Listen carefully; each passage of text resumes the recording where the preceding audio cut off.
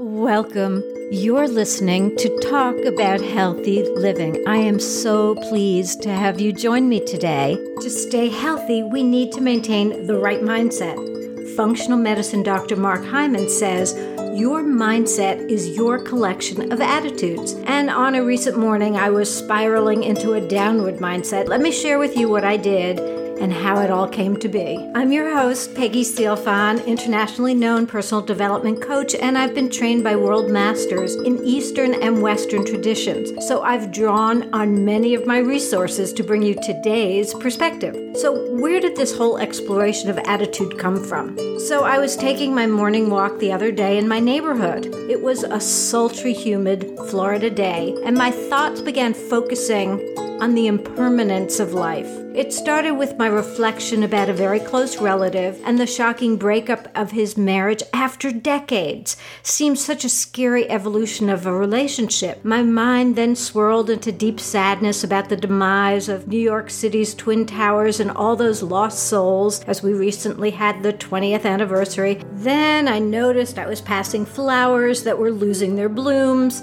I was thinking about beloved pets going over the Rainbow Bridge. Suddenly thought about myself, youth morphing into old age. Nothing is forever. And as I went further down this rabbit hole, I realized how my thoughts were totally depressing me. And I was suddenly aware that I was hunching my shoulders, I wasn't breathing as deeply, I was walking with leaden steps. My mindset was all focused on death and dying. And I could feel a shift in all my body's energies. Now, I could have stayed in that frame of mind and had a horrific day, but I took control. I changed my thoughts. Here's how I learned so decisively how much we're able to impact our health, our destiny, our lives, just by tuning into our self-talk and our inner thoughts. So let me digress to explain. Years ago, I was playing a singles tennis match on a USTA team. It was at night on red clay courts. I was playing a lefty who was 20 years my junior, and from my perspective, she was making horrible line calls, and I was losing miserably. And I started reflecting on the fact that I hadn't really been playing a lot of singles. I was playing mostly doubles. I really disliked playing at night under the lights, especially on red clay. The balls get hard to see. I suddenly realized all the things I was telling myself. I'm no good. I have no confidence. I can't do this. And I realized I needed to change my mindset. I needed to pump myself up. And I remembered a program I had taken with Dr. Richard Rogers years ago, and the key phrase that came out of that program was, I'm a person of great value. I'm an expression of the divine. So I started repeating that phrase to myself. And as I repeated it over and over again, I literally could feel changes in my body. It felt miraculous.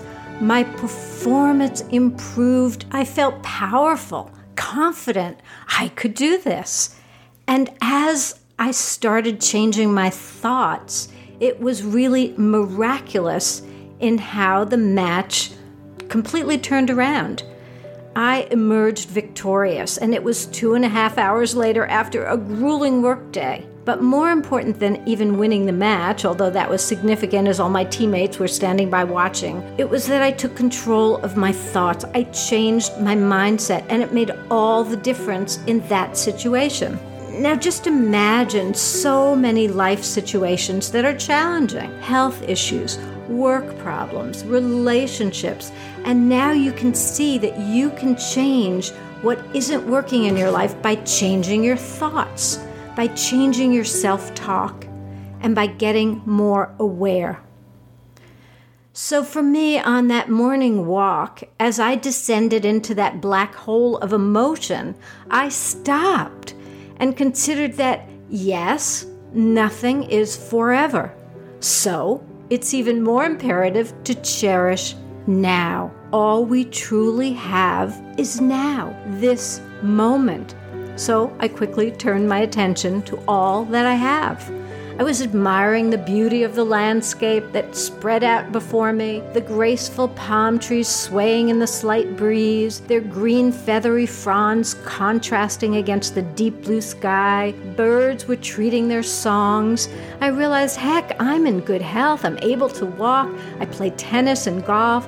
I live in an inspiring tropical place. I have tremendous passion about my work and helping others to be better versions of themselves. I have a wonderful man in my life, and we value what we have. The sun is shining, and magically, I changed from descending into depression to feeling joyful, happy. I have now.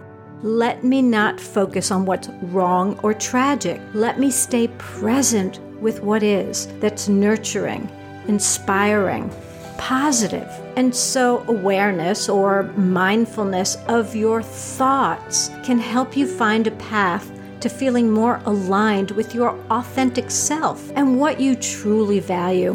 Not everything is ever perfect, quite the contrary, but it can still give you pleasure and allow you to have a fullness of appreciation and gratitude for what is good.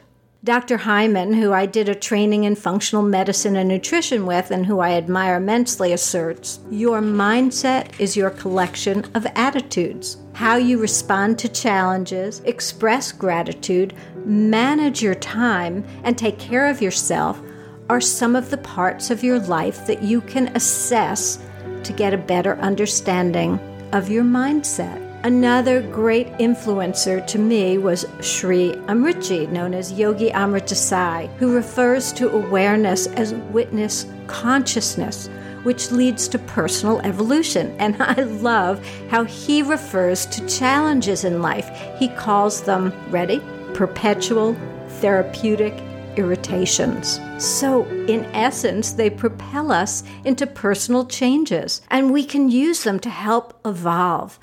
So, at times when something I judge as being awful happens, I acknowledge that, well, hey, it's just a perpetual therapeutic irritation, and I can grow from it. One more thing, well, many more things that I learned from Gurudev, as we call him, but this one is really important to share with you, and eventually I'll devote a whole podcast to it, because it's about letting go of attachment to an outcome. So, for example, with the tennis match I talked about, part of my success that day was that I really didn't care if I won or lost.